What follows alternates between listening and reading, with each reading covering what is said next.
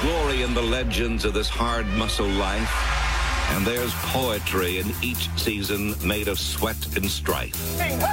But now's the time to work and strain at a sport that tests the spirit and challenges the brain. Come on, let's go.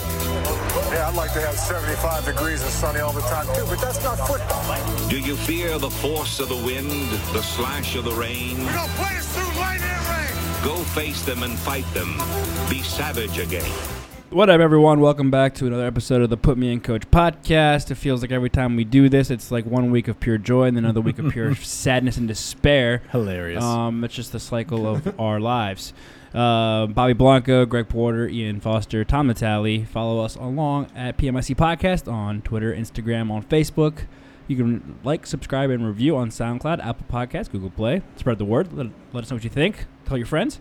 Yeah, let's get into it because I hate football so much. I hate how much I love it. I hate how much it crushes me, and so much bad news came into my two favorite football teams in what was a span of 24 hours. In the past week, Maryland football eyes a death sentence. Most promising Redskins running back in 25-plus years tears ACL in preseason. Nats lose by walk-off on consecutive nights, exit playoff race, and Ernie Grunfeld is still the GM of the Wizards. But Caps won the cup.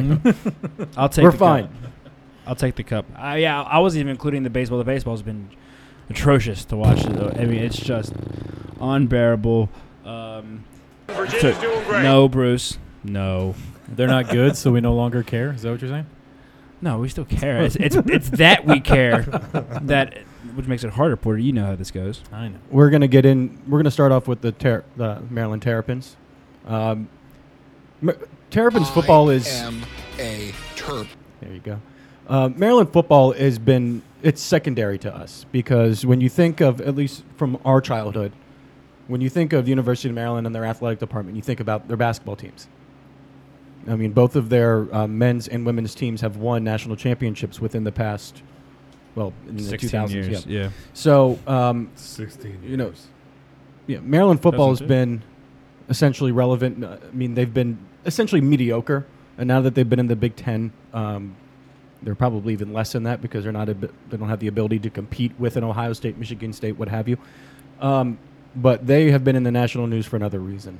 Yeah. And what's transpired or what's been revealed over the death of one of their offensive linemen is just outrageous. And just to kind of catch everybody up, back in spring practices in May, 19-year-old Jordan McNair, who was an offensive lineman for Maryland, collapsed of a heat stroke.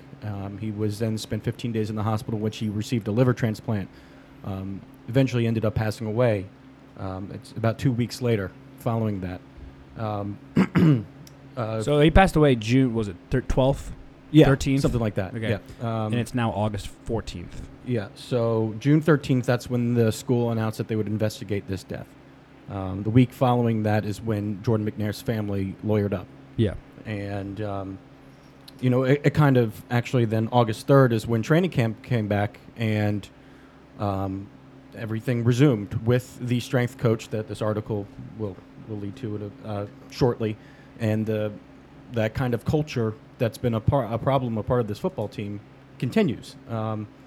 Then really shit hit the fan just a few days ago when ESPN released that mammoth of an article, really going into great detail of what the culture is like through this football team, going into detail about the strength coach, Rick Court, who was really, he's looking at potentially even being prosecuted at this point. And then basically the atmosphere that surrounds this team and what DJ Durkin has done as a coach in his 2 years here. This is a complete shock. Durkin himself seemed like a very unassuming, football lifer, and I never would have expected this. That article ESPN published a few days ago went into detail about the McNair death, but in addition to that, this was a team that was they led their team through humiliation, bullying, lies, and just every single negative aspect I can think when it comes to team sport, and it's just it's shameful. I mean, we have 2 former Terps here. I know Ian's family has been. Both of your parents went to Maryland. Is that right? Both of them. There's just a lot of shame up in College Park right now, and I see no way to get around this than just cut the cord and start over. You have to. It's just. I mean, that's the kind of the takeaway from today's press conference from President Wallace Lowe and the athletic director Damon Evans. You know, it was like a non-update update. You know, they didn't really say. I mean, they apologized. They took responsibility. They apologized to the family. They fired their strength and conditioning coach. Yep. And they started this other. So they're investigating the death, and now they're starting this other investigation into the culture of Maryland football, which this should have happened 2 months ago when this kid died. Yep. So it took 2 months for them to do this. They should have already been doing it. So, again, it's not really, Durkin's still on administrative leave. He's going to be fired at the end of he should be at least at the end of this. No matter whether he knew it or not, either way, you can't justify keeping him because if he knew it, obviously you have to fire him. If he didn't know it, then there's obviously some discord in there where he's not being told things. So you can't let him keep his job. Rick Court was his first hire. Yeah, and that's the other thing. This was his guy. Yep. He brought him in. Yep. So, how can you can't after something like this happens as a university or athletic department, you can't expect to keep this coach and your program to succeed. How is he going to go out and recruit kids, sit down with an athlete and his parents and be like, I want you to come play for me in the school? Yep. The first thing the parents are going to ask was how can we trust our kid to be safe under your watch? A kid died under your watch. Yep. And even if if he wasn't there and, this was at the negligence of this Rick Court guy, he's lost all credibility regardless. Right. Yeah. And I mean, it sucks for him, really. I mean, it sucks for, because if he knew it, obviously, well, you're a dirtbag. If he didn't know it, it's well, that's tough luck, but, this is your first head coaching job and you probably won't get another one.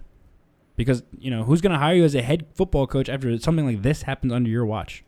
I mean, it just sucks all around. As a fan, as an alum, as a lifelong supporter of not just the football program, but all Maryland athletics, I'm mad. I'm furious. My dad is writing to the Athletic. We just got our season tickets within the past week in the mail, and my dad's writing to Damon Evans tomorrow, is being like, "I want my donation back. I donated to the Terrapin Club. I want it back because you don't deserve my money," and they don't. Yeah. This is shit. This is shit situation. So, do you watch the show Last Chance U on Netflix? Yes. So, football is a different sport because it is such a level of violence, and it's called barbaric and all these sensationalized words. But, I mean, it's not like working, in some kind of white-collar job. There's emotion, there's testosterone, there's competitiveness. So, I mean, yes, I know everyone speaks, the locker room talk, it's significant. And I brought up Last Chance U because they were cursing after every other word. Yeah. But some of these, in this article, they went over certain aspects of the culture that was at Maryland, and a few things that really, really rubbed me the wrong way was how they would bully their kids, where if a player was injured, for example, they would take all their crap from his locker, and leave it in the shower. There was a story about an injured player would have to go into a tug-of-war battle with his entire position group. There was examples of players getting food smacked out of their trays. They would, and when he lost, he got called a bitch or a pussy. Yep. He's going up against 6 other guys. Yeah, they did the private pile boot camp thing where if someone gained extra weight or something, they would have them eat junk food in a circle. Then the rest of the team would be PT'd around him. I mean, causing just complete chaos. And I believe. Yes, there's got to be a level of, they have to be as highly conditioned athletes, especially a sport like football where your body's just going to be beat to crap for the next, 4 months. But humiliating these kids, these aren't professional, these are amateurs. And, calling out their manhood and Port, I really want your opinion because you being in boot camp, I'm just chomping at the bit over here. So I just, it's really embarrassing. And, if this is really how it is for amongst football, or is this the pussification of our generation, there's a difference between, pushing someone to the limit and then an injured player putting all his shit in the shower. Like stuff like that is just pathetic. I think any institution in which you are trying to, if you look at if you boil down what football is, especially at the college level, is you have one person who's in charge with a couple of other people that are helping them create a atmosphere in which they need basically everyone below them to do what they're told, right? So it's a quintessential leadership position with subordinates below them, and you are trying to get them to execute a mission or a plan that you want them to do. And when they don't do it, it fucks everything up, right? So a lot of it, which you look at to sports and you look at fraternities, they bastardize the military motto of training, or model, excuse me, and think that they're doing what they've seen in movies or what they think or if they've ever experienced before. But the problem is that military training, even with its, it still has downsides and people getting hurt and injured and even killed. But it's an incredibly supervised environment in which you have trained professionals that have gone to school for a very long time that know the warning signs of different things and how to act appropriately in those situations. The difference being that's also training someone for combat. Exactly. But that's the key part of it is that you have people that are, there is a level of stress and wear that is put on a person because of the fact that they need you to get stronger, than they need you to understand your mission and what you're supposed to be doing. So they're giving you the stress to be able to accomplish that. In football camp and in practices and things like that, this level of, I guess, oversight, which obviously was not there, this power that was used unchecked, and methods in which that were completely by the textbook of all things hazing. Not an environment in which where you're supposed to be training student athletes, which the NCAA loves to fucking talk about, but then they don't like to prosecute people for doing shit, which Real Sports did a piece on this about 2 months ago about how the hazing and the coach, the ramifications for coach that, abuse their players, that threaten their scholarships if they don't perform well, that say, hey, you've been injured too long. I got another person that's going to come up. I'm going to give your scholarship away if you don't perform. And they did that too? And they do that. And they do that on a regular basis, and it's unchecked all the time. Maryland is at least the president. I like the president's comments because he came forward and he was like, look, we were wrong. The institution was wrong. This is going to be corrected. This is on us. Basically, just like this is us. Doesn't matter. I mean, obviously, people are going to be fired, and he should be fired. But I didn't like the athletic director. I didn't like Damon Evans' comments. He for how long he's had to deal with this seems so ill prepared for that press conference.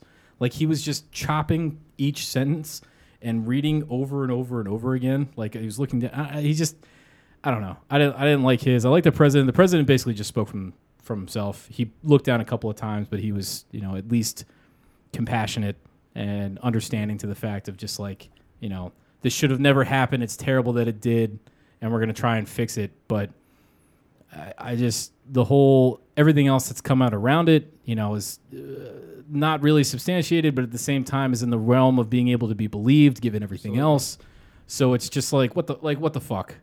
We're at the same time, we're Maryland football. Yeah, we would love to be better. We would love to be, competitive within the Big Ten. But I feel like people who the telltale sign of a shit leader is someone who yells when they don't need to. And I feel like every video I've ever seen of this football coach and this other strength coach is they're just fucking screaming their ass off, thinking that is going to get them respect. Sure. The true thing of a leader is being able to get other people to do what you want them to do without them actually wanting to do it. So, or going against their own values or own self-preservation. So I think it's a failure from all around. And I think it's honestly a lot of what the football coaches are is just like they're thinking it's like the military. Like they do rep cadences, they do run chants, they do, they act in the same manner because it's a model that they can copy. And it's do you take offense to that as a veteran? People saying it's like the military? Well, football camps like the military? Or just how they're running their operations like it is a boot camp? I've always gotten pissed off when people say like, oh, I've been in a fraternity, I know what it's like to be in boot camp. I've had many people say that to me before and just like exploded with rage. Yeah. But no, because I get where they're coming from because there's how else do you train other people to get them to do what you want? But I mean, there are ways to do that in a professional manner, which obviously we had not been doing. And even in the Marine Corps, there are ways that, in boot camp, I tell people all the time, I go to Afghanistan 5 more times before I ever go back to Marine boot camp. And even while I was there, it was shitty, yes, but there was never a point at which where I feared for myself or, you know what I mean? Like I was there to do a job and learn how to do it. And that should be when you go to play football. You're there to learn how to play better football and do good at it, not worry about whether or not you're going to fucking die in practice because they're not letting you drink water. Sure. Yeah. You're a student still. You know, you're not. It's not even professional football where this is like your job. Like, you know, obviously the Marines, you volunteer or whatever and go it. But, you know, and professional athletes, they get paid to do so. That's their livelihood. Right. These are college athletes that are supposedly students first. So they're, you know, supposed to be focusing on school instead of football. Yeah. And then they're literally being killed. Yeah. Playing football. Also, now in 2018, the thought of rationing someone's water, not allowing them to drink water while sweating their ass off in the middle of the heat, you know what I mean? Like that just doesn't make logic sense. Yeah. And there's so many documented cases of why that would just go terribly fucking wrong. Yep. And if your sole purpose is to win games, you should probably make sure your players are healthy and pay a vested interest into their, you know, longevity than just running them into the ground. Yeah. Like, Right. And that's one of the more striking things that stood out to me during the press conference was that Lowe particularly made a clear division between coaching staff and Yes. training staff. Very much so. It was he put the blame on the training staff and even Absolutely. took the blame away from the coaching staff. Yeah. So saying like, and I don't remember, was Durkin at the workout in which No, he wasn't. He was not there. So I mean that helps in Durkin's case, I guess. kind of. But I mean, like, because coaches. I mean, it was a May practice. I mean, I'm sure he was on recruiting trip or something. how many other practices has he been to or seen him conduct practices with the players as a training coach? But I don't see That behavior doesn't just happen like one day. but You also, know what I mean? Well, it could. I mean, if it were ever happened, it would be the day the head coach isn't there. But the head coach doesn't have. I feel like. You know, I see your point. You know but what I mean? You'll see mine. Where like, Yeah, yeah, you know, yeah, if yeah, this no, guy, I if this do. one strength and Right. conditioning head coach was going Right. to go off the rails at any time, it would be the one time Durkin wasn't there. You know, where he wouldn't get caught because Yeah. you know, because if a kid tattled at him, he would just make him run harder or something like that. You know. Or there were multiple times where he wasn't there as well. Yeah. And so, you know, and I mean the fact that this is a Big Ten football program who doesn't have a training staff that can't recognize that has a training staff that can't recognize dehydration and exhaustion. Yeah, I mean, he was Jordan McNair was, according to this report, was being carried by his teammates during his last sprint. Yeah. And when he got to the hospital, his body temperature was at 106 degrees. So Yeah, which no, would that's be- insane. They didn't Yeah, have that's insanely high. They didn't have the you awareness. start losing brain. You start beginning brain damage at 103. 104. They didn't have the awareness to give him water or put him in a ice tub. Yeah, 'Cause that's the other thing. his body None of them knew temperature what the was fuck to do. So what? That's yeah. insane. So I get why yes, this relies solely on the training staff for not. I mean, they said if they had done either one of those things, he could have saved his life. Yeah. The lack of knowledge was also what was really shocking to me. Yeah. Of just how much these are professional trainers and coaches and physical fit. Like these people understand the human body more than anybody else. Yeah, that's why they're there. Exactly. They're the strength and conditioning coaches. They're the training coaches to get these people in the best possible shape. And I was having a conversation with a colleague of mine who's an Army Ranger officer who was talking about how if this had happened in the military where one of their guys had gone out because of that, the officer would be gone the next day. Yeah.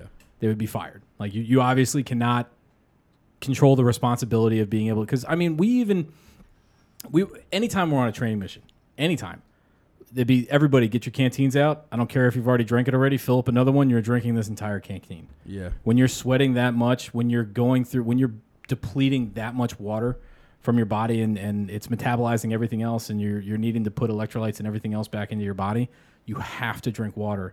And at the moment you're thirsty, you're already dehydrated and you're fucked. You're essentially going against the clock. Yeah. So to keep someone in the heat, in pads, to not be able to regulate their own body heat by like the sweat getting like some breeze to it or something like that, or then putting water back in for your body to function properly, that's unexcusable.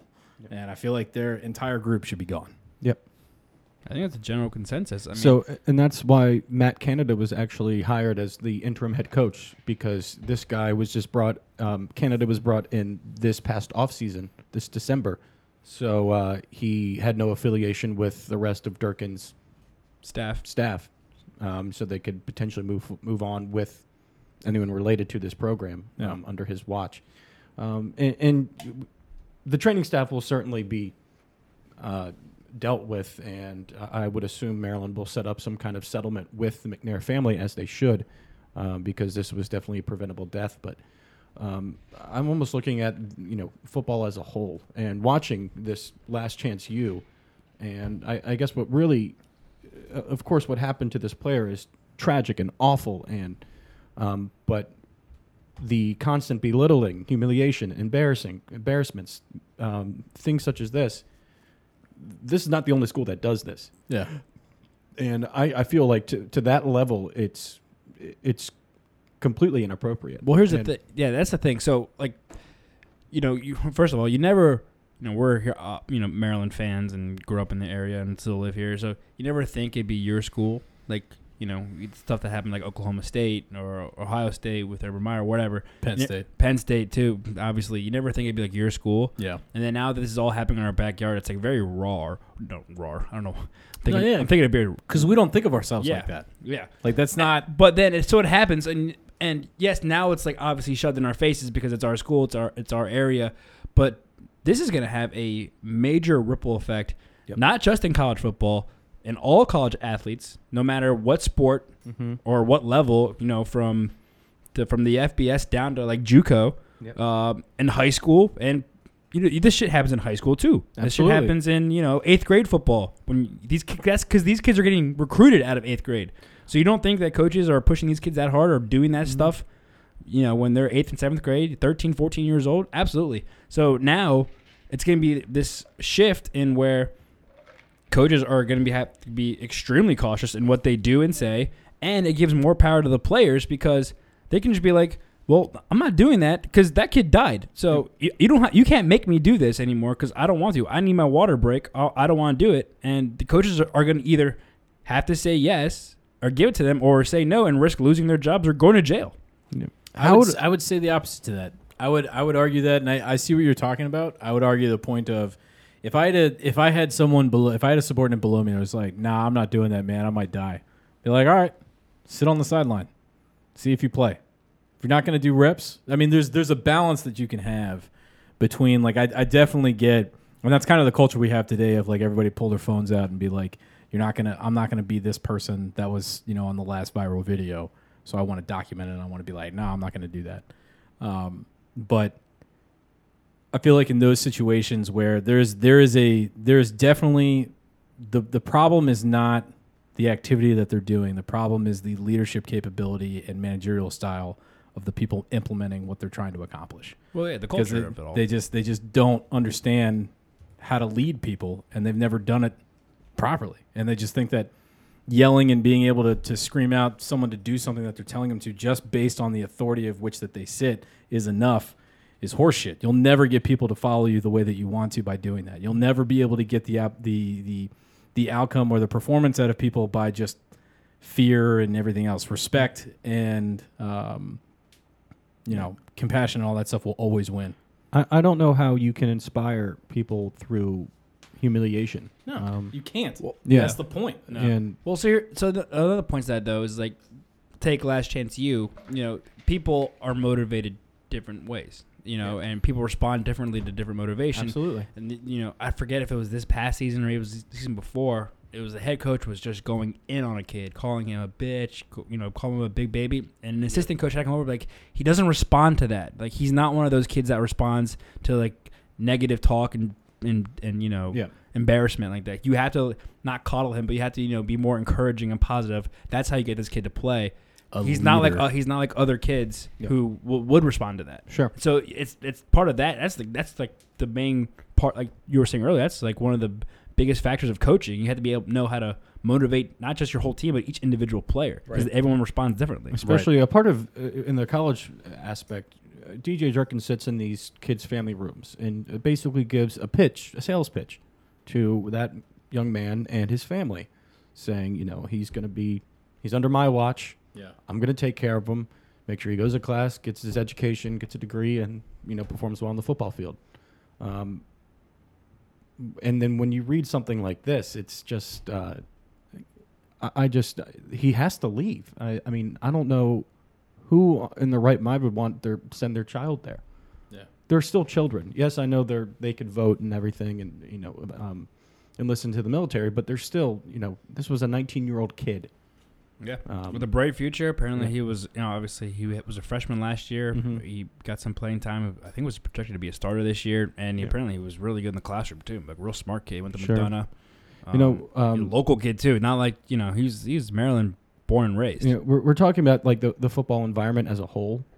On August 3rd, when training camp resumed after Jordan McNair's death, Rick Court was still there, and that same level of bullying continued. So it's almost like nothing changed, even though a player died on their watch. Yep. And until this article came out, what would have happened if what if ESPN didn't investigate? Yeah. I mean, kudos to that reporter. I forget her name, who released it. I mean, that's like the terrifying question. That's a question that, probably haunts parents. Yeah. Heather Dinich. Yes, her. Adam Rittenberg and Tom Van. Parents of other players being like, wow, what if that never came out? My son would still be going through that, and it could have been him, or, it could have happened to anyone else too.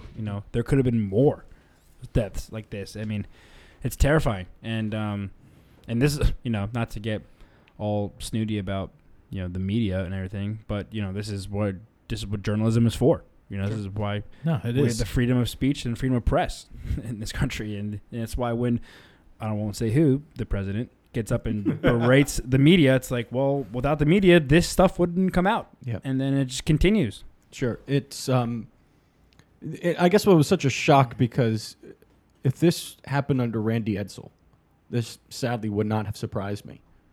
Because within 1 year during Randy Edsall's tenure at Maryland, I mean, you had like a record-setting number of players transferring because they just could not stand to be around this guy and what he did for the football team.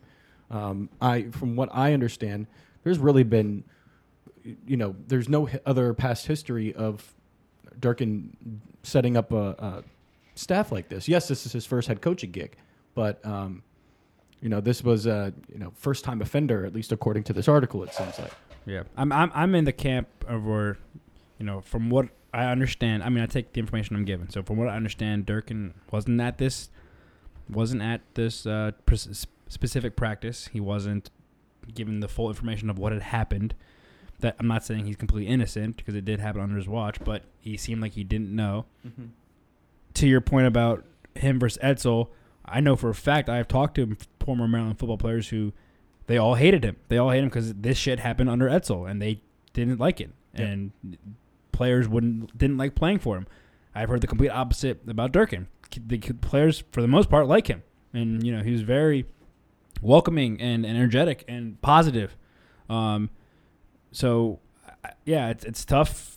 I do feel bad for Durkin a little more after today. I feel like a little more of the blame has been shifted off him. Not all of it, but a little more of it, just because it was clearly the training staff's fault as opposed to the coaching staff. It's a shame, because I like to think that Durkin is a good guy. From everything up until this point, I thought he has been a good coach and a good guy. And the other thing, this has thrown off a promising season for the Terps completely off the rails. I mean, not just us as fans, but how can you expect these other coaches who are innocent and these players to go out now focus on football? One of their teammates just died. Mm-hmm. They're starting school again. They're everywhere they go, they're going to be asked about this for the rest of their lives. This is going to be surrounding. No one's going to want to talk about stuff on the field. How can you show up to practice or a game day and expect to perform? You're not even that good of a team to begin with. Yeah. And with all this going on, I mean, it's just a complete and utter disaster from all standpoints. Yeah, and I think what your dad's doing, asking for his donation back, I'm sure he's not the only alum that's doing that. He's not. No, yeah. They're getting. He's not at all. They, I think Evans referenced in the press conference that they have heard from, friends and family, parents, alumni, and he even said, hey, we encourage and welcome all communications from everybody, from the whole Maryland community. Yeah. So, they're going to get a lot. Yeah. I told my dad, hey, you should get your money back and donate it to like a foundation set in Jordan McNair's name or whatever charity or whatever, or his parents, medical bills, whatever they need, because I mean, they deserve it. Not It's the, not like the not the school, NCAA paid for it. not the school at this point. It's embarrassing. It is, and It's shameful. it's like it's kind of a shock still that this happened to our school. Yeah. It's like That's the thing. We have a very affluent and large booster program, which has always definitely 100% geared itself towards our basketball program, but also the academics of which we're like, Maryland is a quiet top 100, public school. As far as across the country, I would venture to say in the athletics? top 50s. No, like education wise. I think it's in like the top 20. Yeah, it's very high, right? It's a very good school, So I didn't get in twice. and Tom is It's- a smart guy. it's I think because of that also brings an air of like, really, You guys, like how is that us? Because the vast majority of people who went there, like myself and Bobby and your dad and other people, like people I've worked with that I work with, it's just like we all talk about this and it's just like how is this? How did this happen? Yeah. How did it get to that point? Because that's not the idea or the image, at least, that we have of our school, and it's sad to just the impact that one person can do and the damage that this can do is huge. And I don't know. It's just how you come back from here. I don't understand it. I mean, like you said, we haven't really been a good football program since we moved to the Big Ten. The hopes of getting more money to get, more, the distribution rights or the television rights and everything like that to try to build up the program. But this is just we took 2 steps forward and took 10 massive fucking steps back with this. Like there's, like you're saying, to recruiting's shit now because of that. At least In a we location that makes it advantageous Right. to recruit. and we have a huge talent pool within the private school community in this area, and now not only are we not good, but we have coaches that are negligent in the fact of players' deaths. Like it's just you're not going to recruit the top people that you want. Yeah. It's just not going to happen. Yeah, and it's also a shame because that was like one of Durkin's strengths was his ability to recruit and his ties he had. Not just in this area, but down in Florida and great hotbeds. Easy there, Porter. And now his credibility for recruiting is just out the window because how can you ever look into a parent's eye again and be like, I can take care of your son and trust your son into me? See, and that's what I don't understand, why they haven't just canned him already. Yeah. Well, just move on. And part of the press conference, Wallace Lowe's timeline of this second investigation said they're going to expedite it. They're going to make it go by quickly, and they hope to have the results by mid-September. And one of the reporters who was there asked, okay, so you're not going to fire Durkin until you get this report back, and which he said is going to be made public. So that's going to be 3 games into the season. So you're going to decide whether or not to fire a head coach 3 games into the season. To Tom's point, why not just do it now? If I were Durkin, just resign. I mean, yeah, because what benefit if you decide to keep him on? One, I feel like half of the fan base and alumni and parents are gonna disagree and quote unquote boycott, I guess, or whatever, and not want to support him while he's there. Yeah. And then if you do fire him, now you have to start from scratch in the middle of a season. Yeah, And that's almost so impossible. Stupid. yep. Yeah, when we're less than a month away from the start of the season. We're 2 weeks away. It's September 1st. It's awful. All right. Moving on to the Burgundy and Go Gold. Terps. I am a Terp. Who is Fear the Tortoise? Okay, so Is that what it is? Yes. Pour one out for Darius Geis's knee. I think he's going to be okay, guys. I think this is all a ruse. It's a very here's late April Fool's Day. So I do this. All in for week 1 I of 2019. I do this bit where if something in DC sports, something really, really bad happens, I sit in the corner of my couch and just stare blankly into the ceiling. I'm devastated. And so within 1 preseason game, I'm already sulking in a corner. And then this is now 3 times because of the 2 walk-off hits against the Nats this week. Folks? But this injury is a He's breaking that fucking thing. it's an Oh, that would've absolute been perfect. it's an absolute killer. It really is. I mean, like Tom said in the opening, one of the most, if not the most promising running back we've had since Portis. Definitely. I even give him more so. Yeah, just because we knew who Portis was. Yeah. And he was yeah. His comp was Portis. He had that one run in the game against the Patriots that was just. It was the run. Was that the one that he got hurt Oh, on? yeah. I didn't see Yeah. the end. Yeah. I didn't watch it. I was in Florida. I couldn't watch the game. Couldn't find it anywhere. Yeah. But I saw the run on Twitter. But obviously they didn't show him like getting tackled and getting hurt. Yeah. It didn't even look that bad. It It really didn't didn't. look bad, and It even doesn't. he Not bad even at all. He walked off. he was interviewed in the locker room after the game. He's like, "Yeah, I'll be fine. No, all big good. deal." Yeah. All is good. And boom. Bobby's biggest fear just came through. Like, hey guys, before I get this MRI, I'm gonna do like 1,000 jumping jacks with like a 50-pound weight on my vest, on my chest. It'll be all right. You know, it was so at the days later, the ACL news was revealed, and Redskins fans everywhere were just crying in unison. But one thing that really showed me how much he's been welcomed by this team, by this organization, his teammates, was watching Chris Thompson's reaction. They interviewed Chris Thompson following the Geis injury, and Thompson started crying. Yeah, I got emotional. Yeah, and just He's a big impact player. He's got a great personality. People gravitate towards him. I mean, that's half the reason why they liked him. And he's come in. He's just an amazing person with incredible talent. Yep. And he does what he's told, and he runs the routes he's supposed to, and he does well at it. It's like a fucking weird. great. You couldn't possibly do better. And now you can't play. Yeah, and if you knew the backstory of Geis, I'm was, so mad was at you because you're so good and now Right? you can't play. And he's so happy all the time. Yeah. Even through, I'll give him credit. Even through this, he's still like smiling. Like I'll be back. I'll be ready. Yeah, I mean, a couple. Fortunately, a few things. An ACL injury is not a death sentence like it used to be. Right. I'm telling everybody, just you get out of college, you go immediately to the surgeon, and you get robot knees. Just everybody, just don't even wait. Just get the surgery ahead of time. We have the technology. You get a year break from when you're drafted. You go through a shit ton of surgery. We put some robot knees in you, and you're fine. So onto that point, let's say he comes back, runs for 1,000 yards, 15 touchdowns next year. Can he be Rookie of the Year? In the NBA, you would, right? The Ben Simmons. Effect. Yeah. Unfortunately, I love you, Darius guys, but I would say no. Come This back. is your comeback player of the year. Come back. Correct. Sure. Not Rookie of the Year. I 'Cause also- you Like wouldn't Kim be- Kardashian. Yeah. On On the video, right? On the video, right? She had to come on her back, I think. At the same time, I'm maybe there's some fortune to the fact that he injured early, so it's not something he has to. Will he be ready for next year? He will unequivocally be ready by Yeah. then. Hopefully, Yeah. knock on wood. Robot knee. That's what I say. I want to see what Dalvin Cook does this year. Yeah, he's like the blueprint. Well, he He- got hurt. he's the he got hurt barometer. Week Week- one.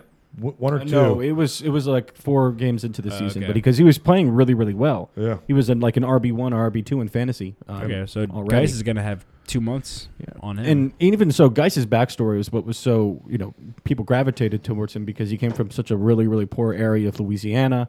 Was under the shadow of Leonard Fournette during his first couple of years at LSU, and then really just was incredible the past 2 years. And he was projected to be a first-round pick, and then something went wrong during the draft interviews, and he fell to us in the middle of the second round, and it just seemed, it just seemed too good to be true. Yeah, especially after we traded it back. Yeah. We traded it back. Yep. And then we still got him. Yeah. Which was amazing. And of course, you have to sympathize for someone like Darius Geis, but from a football standpoint, this is very troublesome in my opinion. The reason why, while we have an excellent running back in Chris Thompson, he is not the bell cow, 20-plus carry back that we expected out of Geis. So that leaves it to Samaje Perine, Rob Kelly. I wouldn't even put Byron Marshall in that category because he's basically Thompson's backup. So that leaves us essentially, Samaje Perine, Kelly, and Capri Bibbs. I like Bibbs. I think we all like Bibbs. maybe we haven't seen enough of Perine. Maybe I'll give last year a mulligan, but the current talent on this roster for running backs, that is not good enough. And like I've said before, When Alex Smith is Alex Smith, when he is at his best, he has a lot of variables that are going for him, and one of which has been a dominant running game every single year he's been successful. Jay Gruden, he does an amazing job at designing offenses. His West Coast offense, the short to intermediate passing routes, he has. We haven't had a 1,000-yard runner once since he's been here, and without talent like a Darius Geis, this is. I have the fear already. Bobby's biggest fear just came We'll through. be fucking fine. Well, Super Bowl. Well, we got this. With the negative news, there is some positive news. You bring up Alex Smith. Alex is having a great first camp with the Redskins. I mean, apparently, from all reports, he looks crisp as ever, really adapting to the offense. You know, there was Student of the game. Would you give him that adjective? I guess so. Well, yeah, he's white. Jesus. God damn. You knew what you were doing. Subtly. You know, one of the not knocks, but like I guess a knock on Alex Smith when the deal was made and he came over to the Redskins was, you know, yes, he on paper fits well in Gruden's offense, but how well will they get along? Because Gruden likes quarterbacks who take a shot and they go for it, and Alex Smith isn't one of those. He'll protect Alex the ball Smith first. Likes to be told what to do. But he was that last year. He was a deep ball thrower. Even without Tyreek Hill. I was talking more like trying to like squeeze it into a tight spot or okay. throw it to a guy who seems covered, even though, you know, give him a chance, try to give him a chance. That was like the one knock on it, and it's like Alex Smith doesn't take chances in those terms. But apparently he's adapting well and he's having a great camp, and you know, has been a great leader in the locker room and on the field, and is learning the offense well. The receivers are playing well. So I mean, even though the Geis injury sucks, and Tom, I think you mentioned this too. I think the offense runs through Chris Thompson instead of it would have run through Chris Thompson instead of Darius Geis. So, you know, we still have him. Yep. He's still healthy. He's back. He's available. Yep. You know, I think the Redskins can make do. It sucks, but I think they can make do. So, well, now they have plenty of time, ample time to prepare for it at least. And you have running backs that are familiar with this offense. So, Bobby, I know you missed the first preseason. Graham Porter, Ian, and myself did not. We watched the whole thing. Mm-hmm. Ian, did you any observations that you want off the top of your head? So one of my first observations, I kept on writing them down, and this guy has been really, really impressive in training camp, and that is Maurice Harris. Mm-hmm. Mo. Ian? Mo. You're a Maurice Harris guy? You know I love Maurice Harris.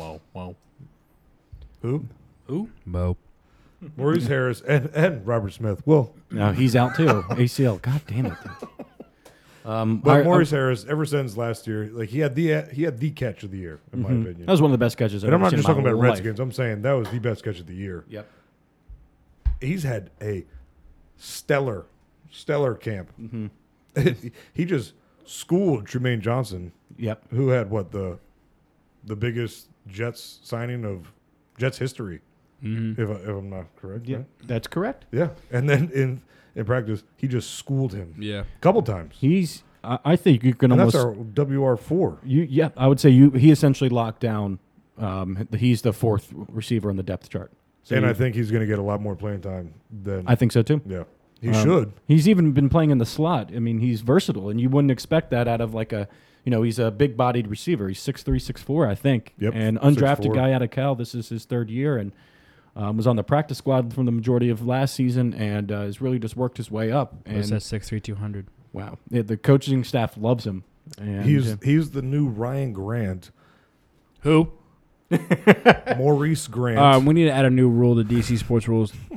The name Ryan Grant shall not be said in this All room. right, so since we took one off because we won the cup, Add Ryan Grant should not be said in this Bobby, I got the new Madden, and the Redskins play the Colts week 2, and Ryan Grant scored a touchdown against me. Oh, he caught a ball? in a video game. In a video game. And He's got the found best goddamn hands in the league. That's how I know that game isn't realistic. Brandon Lloyd. And he found where the line is. Yeah. So in terms of receiving core, it'd be what I guess Crowder's the number one. He's He'll a be slot. but he'll be He Smith's number was. one target Sure. in terms of receivers, not counting the tight ends, and then Doxson, Richardson. and We then forget about Richardson. Richardson. Yeah. And then, well, I think Doxson just because he's I would say bigger. Richardson would be well, above, the deep threat. would be above him. I agree. Just because of the deep threat. I just think In he's this better. He's going to be Yeah. the Tyreek Hill. Yeah. I do not have. I have little faith in Doxson. Really little. Actually, I'm going to completely disagree with you on this one, Tom. This year, I have a lot of faith in Doxson. He played all. Oh, I thought he was a games last Tyrell year. Pryor. We'll get to that later. Don't worry. That was a funny tweet. Oh yeah, the thing I laughed. my ass off. good. A couple other things I noticed. Some young players. 7th round pick out of Virginia Tech, Greg Stroman. He returned. He had a 20-yard punt return. For the love of God, Jamison Crowder is no longer the punt returner. Please. Can we get Bell back? Ooh, Darius Geis can run him back, too. No. Stroman. Stop doing to ourselves. Stroman went step for step with Philip Dorsett, the Patriots' deep threat. That was a former first-round pick on the first series of the game. He was involved a lot. He was like one of those players like, he's in on that play again. He's in on that play again. He's it seems like the Redskins are really doubling down on their young corners because they just released Orlando Scandrick. Scandrick today. That was signed to a 2-year deal. That's a very obvious. Abruptly cut even before the second preseason game. So now they are really going, putting their chips in on this young core of corners of Quentin Dunbar, Fabian Moreau, is that right, Ian? Yeah. Halsey Yep. last year, and then Stroman. Stroman, and then And Danny Smith. Johnson. Johnson. Sorry. And thinking that of was our another old- guy. Thinking of our old gum in the lip. Our special teams coach. Eddie Johnson. Was it Eddie Johnson or No, Danny Johnson? I'm sorry. Yep, you're right. All these names nobody knows. Danny Smith. Yep, you're right. Who? Who has really wowed. He's really wowed during training camp, as I've read. He was an undrafted guy out of Southern, which is an FCS school. So who is? It's got to be Doug, not Bruce, right? Yeah. We can't give this credit to Bruce. I'm not giving Bruce shit. Bruce. Really? Nope. Virginia's doing great. Hey, Bob. Speaking of Winning off the field. Speaking of young guys that I think that are going to make this team, I think another young player made big enough impression that he's going to make this squad, and we mentioned him a second ago. It's Byron Marshall. Mm-hmm. I thought he looked halfway Wish I had decent tape to last go year. on. I liked him last year. Yeah. We all did. Yeah, and the coaching staff seemed to like him too. And I remember after we drafted Geis and P. Ryan was back and Kelly, like everyone kept on saying, look out for this Byron Marshall guy. I made the mistake of watching his highlight tape from while he was at Oregon. Shouldn't have done that.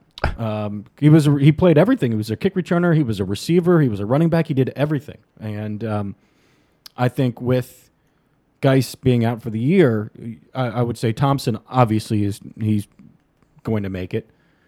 And then you're going to have this four-way between Bibbs, P. Ryan, Kelly, and Marshall. I would say Marshall makes it because he would play Chris Thompson's role. Mm-hmm. Yep. So now you have. They'll 5'9", probably keep. 201. I would say bigger. because they don't have a fullback, so they will probably keep 4 running backs. So that's between Kelly, P. Ryan, and And Kelly would be the guy. And well, that was the assumption. But he's the lost whole so much weight. yeah, So can he play fullback anymore? yeah. don't know. So I that- really think it depends on how well P. Ryan runs. Well, that was the assumption going into camp that they would probably keep 4 running backs. We talked about that in our last episode. And now that a spot is open, you would think they probably have to keep one or if not both, or both of Kelly and P. Ryan. And then that leaves the last spot for Bibbs or Marshall. sure. And now it's just a matter of, I guess Bibbs is the more quick one, and Marshall's a little more bigger, or in terms of like just girth. Sure. Is our running back or starting running back for this year, is he currently on the roster, or is that something maybe we look towards free agency? I know Adrian Peterson's still available, DeMarco Murray. There are a couple of free agents available. Is that something worth looking at? I say it's on the team. It's on the team. I say it's on the team. Yeah. There's a reason why we traded back. We traded back because they were confident enough to be like, okay, Yep. we could do running back by committee. Yep. Yeah. Yep. And that's why Geis was sitting there. We could have had him. Yeah, and Gruden, Jay said that. He goes, we were comfortable with our running backs currently on the roster, but it just so happened Geis was our best player available at that time. We had to take him. How do you Yeah. not take him? Yeah. Yeah. You got another. You got an extra 3rd round draft pick after you trade it back, yeah, you take Geist then. Yeah. So I would agree with that, Ian. I think he's on the roster now. I mean, it never hurts to just look at the market. I mean, I'm sure that's what they're doing. If something falls, yeah. Closer you get to like week one, you know. I would say P. Ryan probably has the higher ceiling.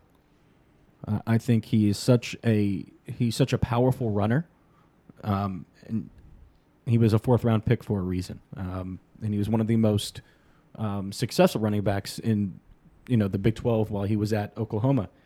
I mean, they basically did it last year, especially after the Chris Thompson injury. But it was Thompson, and then between P. Ryan and Kelly, whoever had a good week that week, or whoever had the hot hand that week, they got the other half of the carries, and the other guy sat.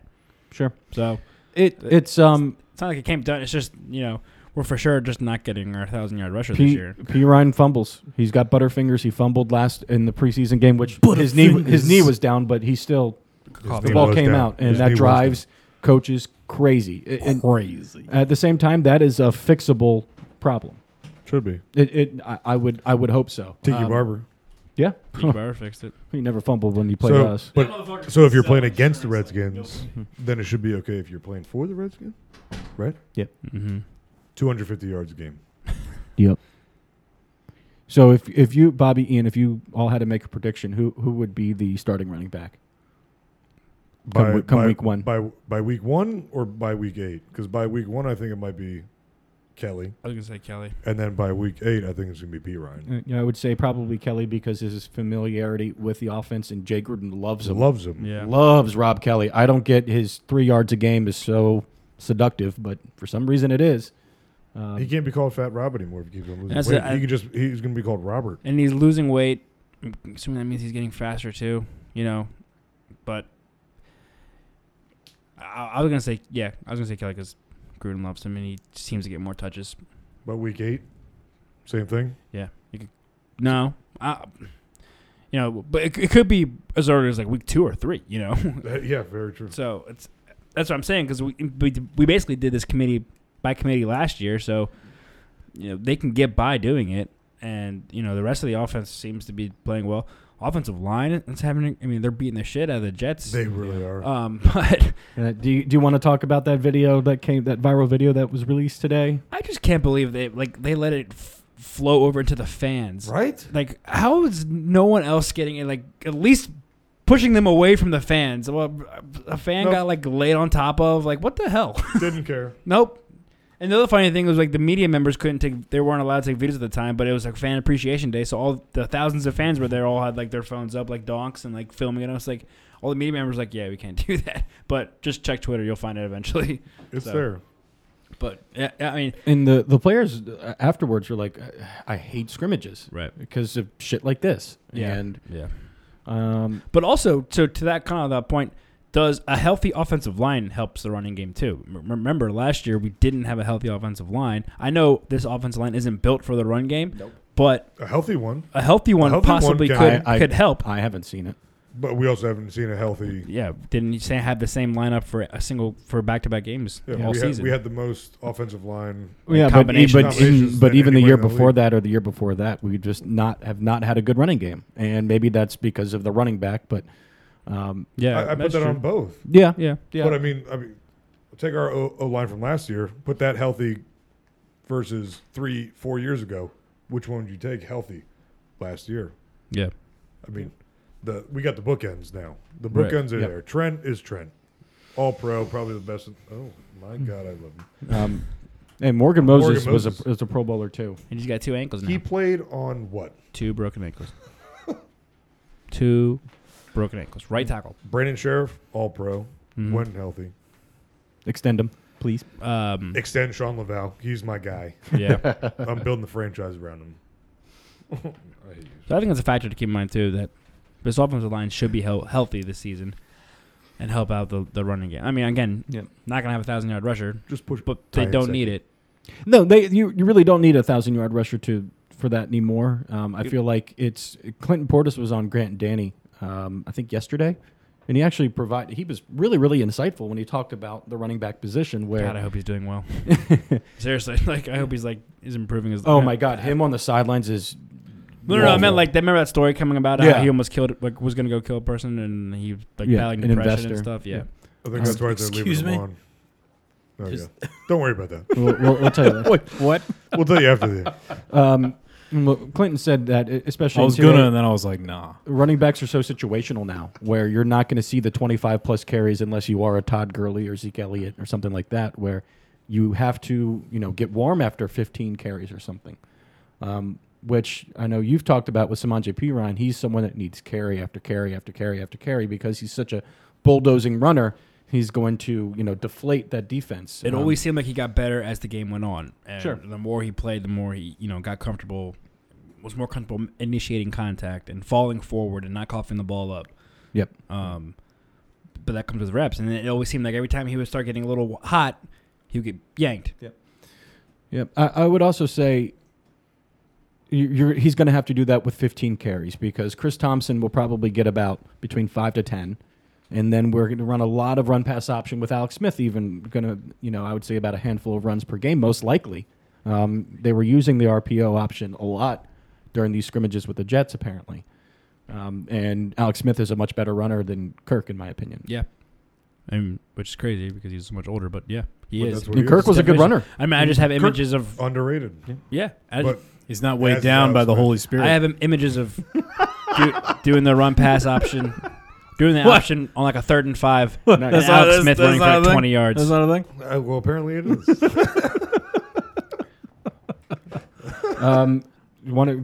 Sorry, Jesus. Going back to that preseason game against the Patriots, I know it's kind of a free fall at this point. Someone else that really, really impressed me is another rookie. Their late round pick, Ian Dew, 2 actually. Nose tackle Tim Settle. Oh, Tim Settle was so He good. was unreal. He looked like Warren Sapp in there. He really did. Stop He it. was demolishing. Well, okay, so to calm my boner down, like it was. By the end, he was getting pushed around. He was getting knocked back a couple yards at the end, but that's because he was tired. He doesn't need to be that guy. He needs to be a rotational guy. Yeah. And when he's in there, holy shit! If he's Yeah. anything like what he just showed us, His first step, I mean, he was blowing the center just blowing him up. off the line easily. I mean, he's a big man too. Yeah. And, He's listed as 6'3", Again, I got to give it to not Bruce. I got to give it to Doug. I Yeah. can't- almost 330. Is he a 2008 Michael Orr? Well, but on the opposite side of the ball.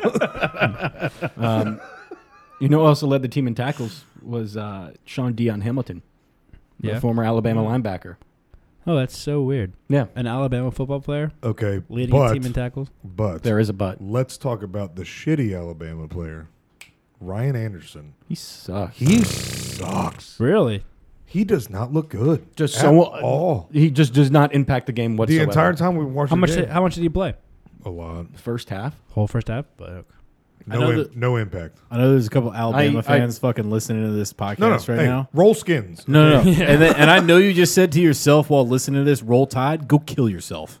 No. All of you. Jesus. No, don't. hey, don't listen to that. Okay, keep on giving us your players. Yes. Fucking hate that. Do not listen Tuscaloosa to Roll Richmond. Tide. Tuscaloosa Yes. to Richmond. That's a thing. Roll skins. I see. I'll agree with that. I took 2 notes on Ryan Anderson. I see nothing out of Ryan Anderson. No involvement.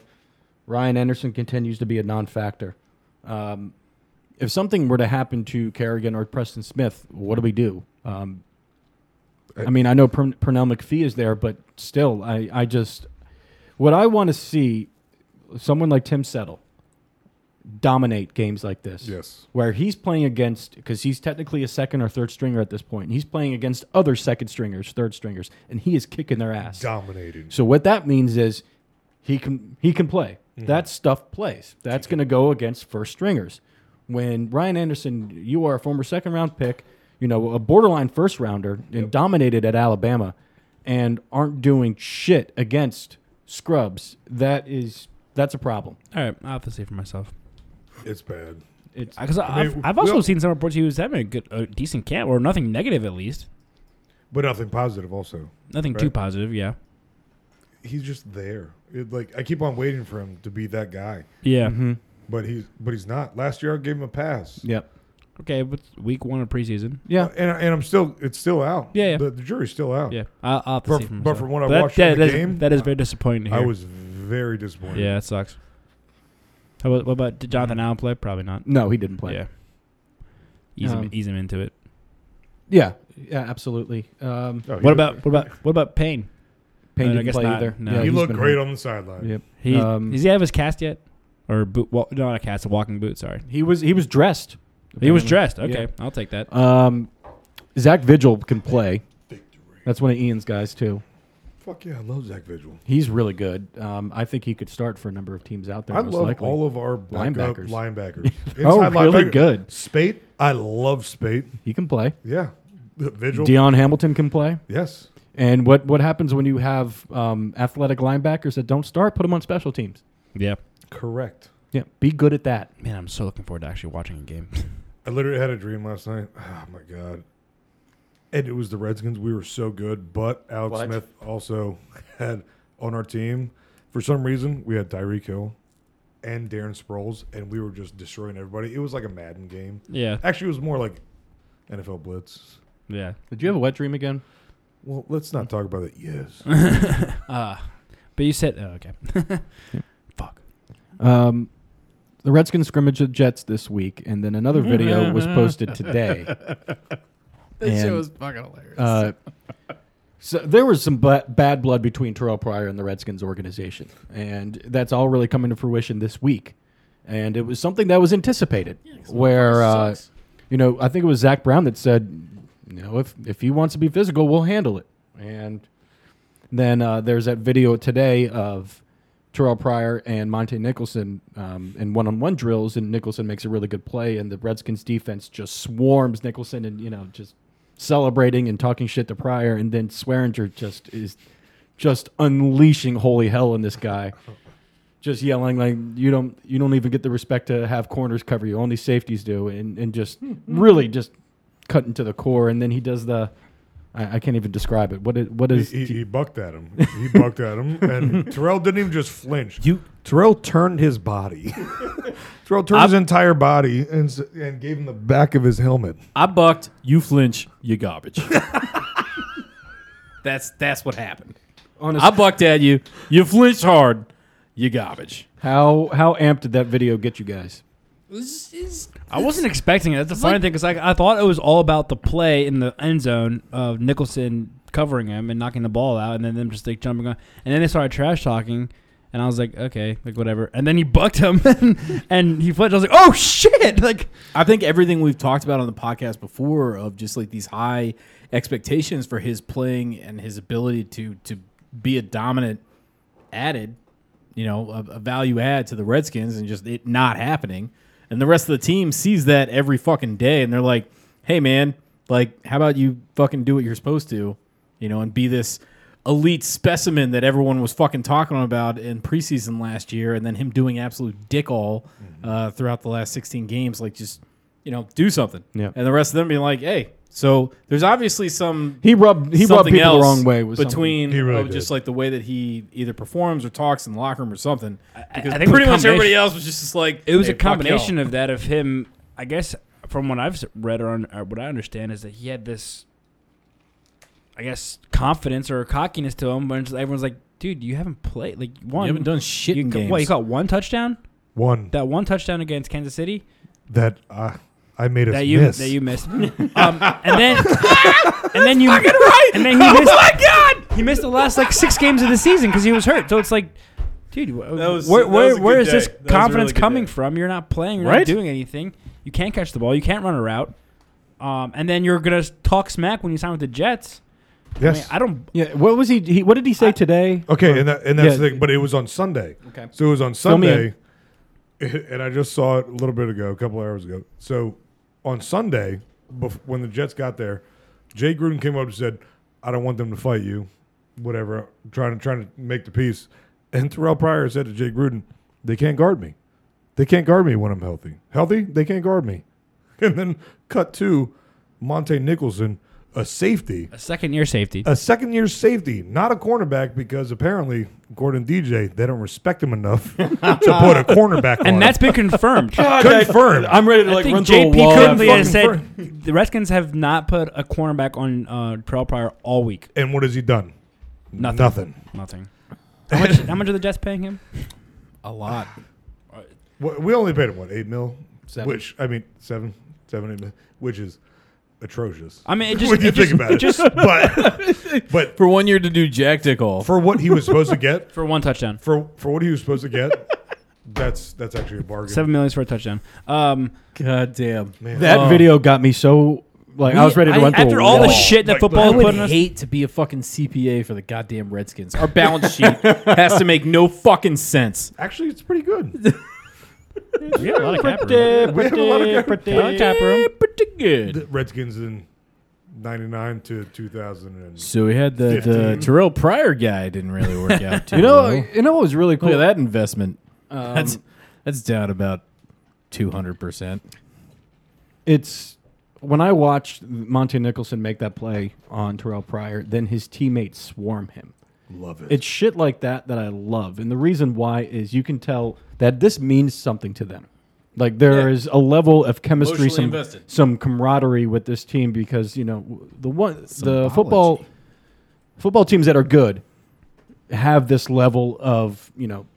companionship. They care, yeah. This level of chemistry between the others. And it just, I haven't seen us act like that before. That video of Mickelson and Pryor, who after Mickelson knocks the ball away and stands up, who's the first person to get to him? Josh Norman. Josh Norman was the first person to run. He is a veteran, all-pro, played in a Super Bowl, and he is running to hug a second-year player who just made a play in training camp. in training camp.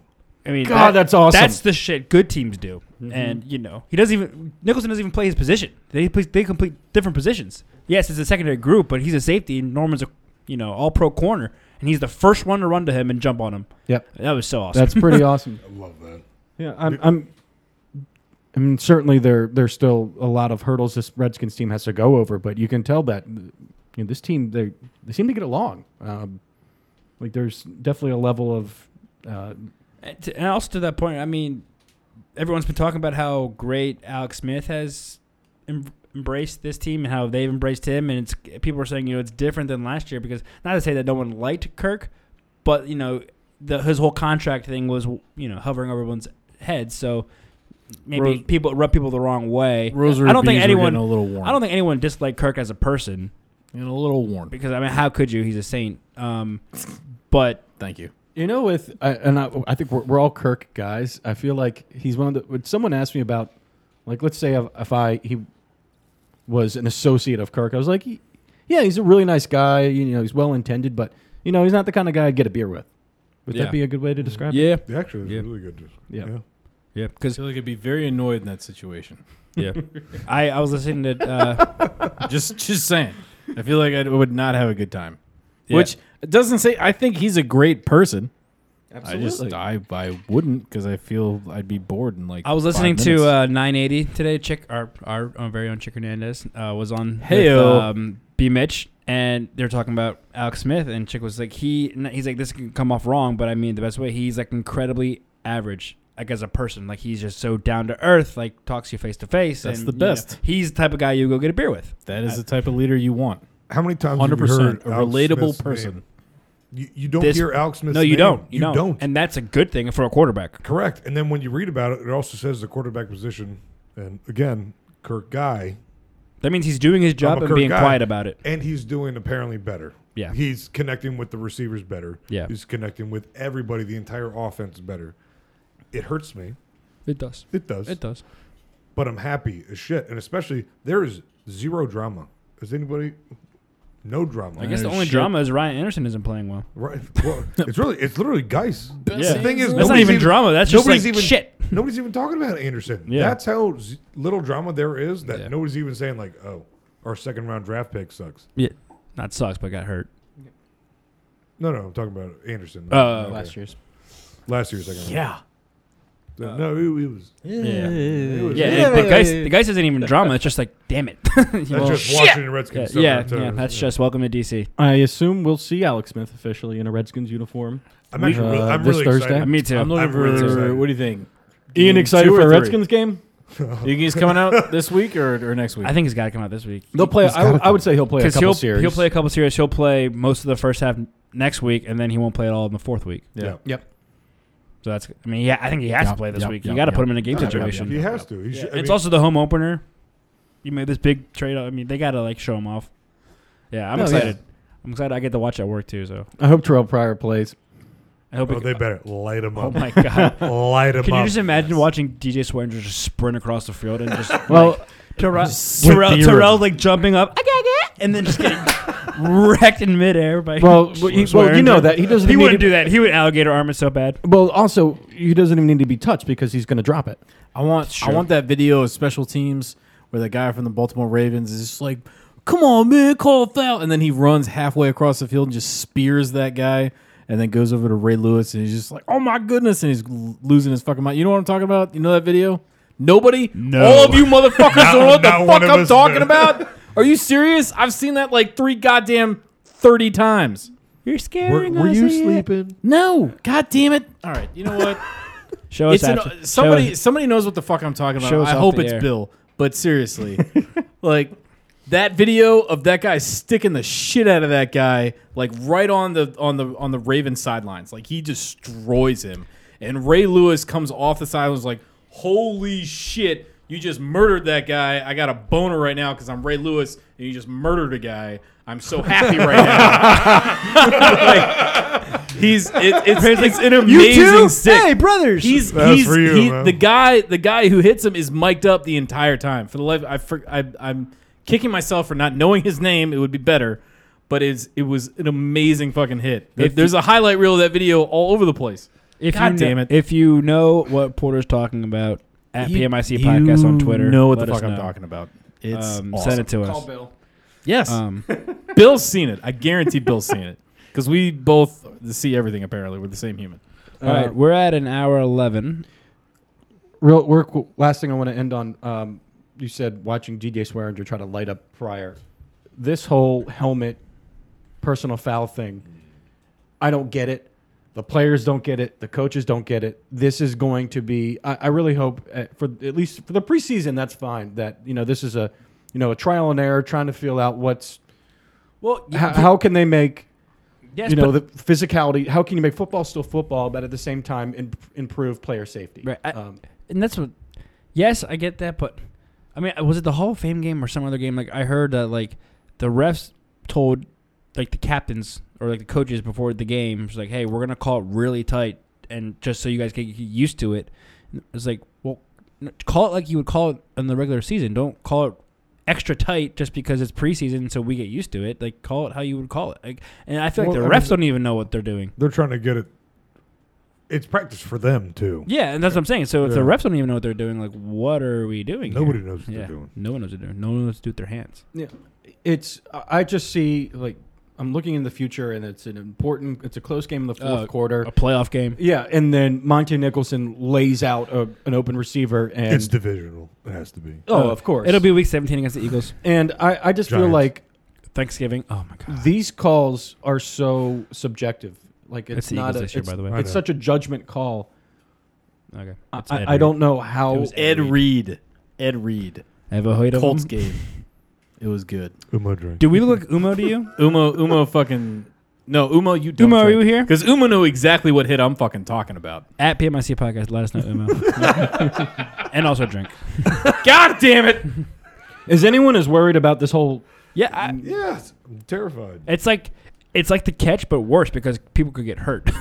Yeah, Like there's such a gray area, and like it could change a whole game. And it goes for offense too. It's not just defense. Yeah. It's not just linebackers Yep. or safeties or cornerbacks. No, this could be an offensive lineman Yep. being called this at 5 minutes left in the game in a 2-minute drill. Yeah. An offensive lineman lowers his head, leads with the crown, destroys somebody.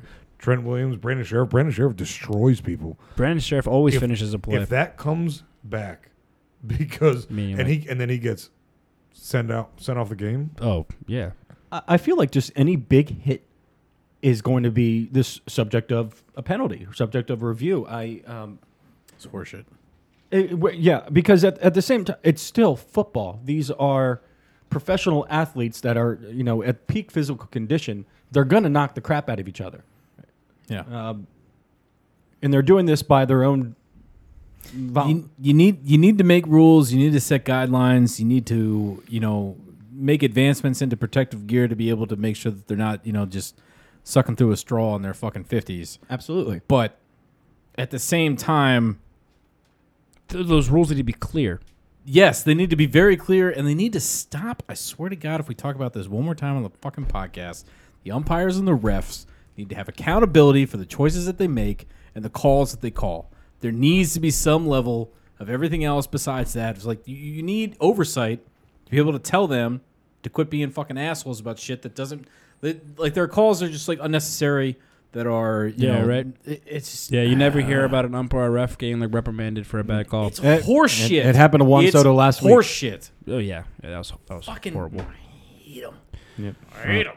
All right, do you have rapid fire? I don't. You know I'm rapid fire. All right. I think we just So wrap it up then. wrap it up. Wrap it up. So what do we do now? Wrap it up. Well, we got I hit the preseason button. Thursday. Wrap it up. Yeah, Redskins play at home against the Jets. Thank you. Yep. Finally, somebody. But 7:30, probably. I believe so. Chappelle And then, show, goddamn it. so after the fourth preseason game, we'll do a full-on Redskins preview, predictions, Yep. so on and so forth. We'll get into our Pick'em League again. Heyo. And I can't wait. Yeah, shut up. I already made the No, hey, first of all, you're going to lose, but that's not what I was I saying. already- yeah. Thank you. I already made the spreadsheet. Should we put money on this one? Yes. I thought we had a belt for that. Everybody knows I don't do that, including Ian, which is why he's emphatic about it. That's why I brought it up. Exactly. Thank you, Tom, for instigating Slick. I'll The put- I'll put PMIC money fantasy down for draft, the 26th. Yeah, we're Sunday, right? Sunday, 26th? yeah, the Okay. 26th. Yeah, yeah. Sunday. Are you coming over?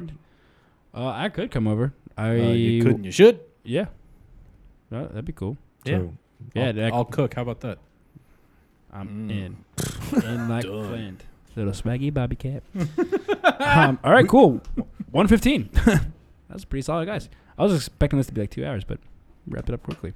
Again, PMIC podcast on Getting efficient in our old age. Apple Podcast, Google Play, SoundCloud. Rate, review, subscribe, spread the word. Davey Martinez sucks. Okay. Okay. Nope, we're not doing that now. I'm already doing the wrap up. We're gonna talk about that later.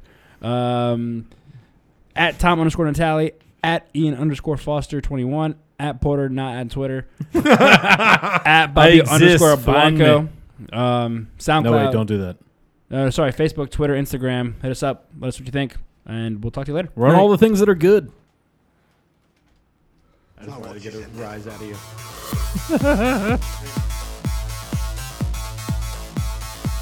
This has been Put Me in Coach Podcast. Screw you guys, I'm going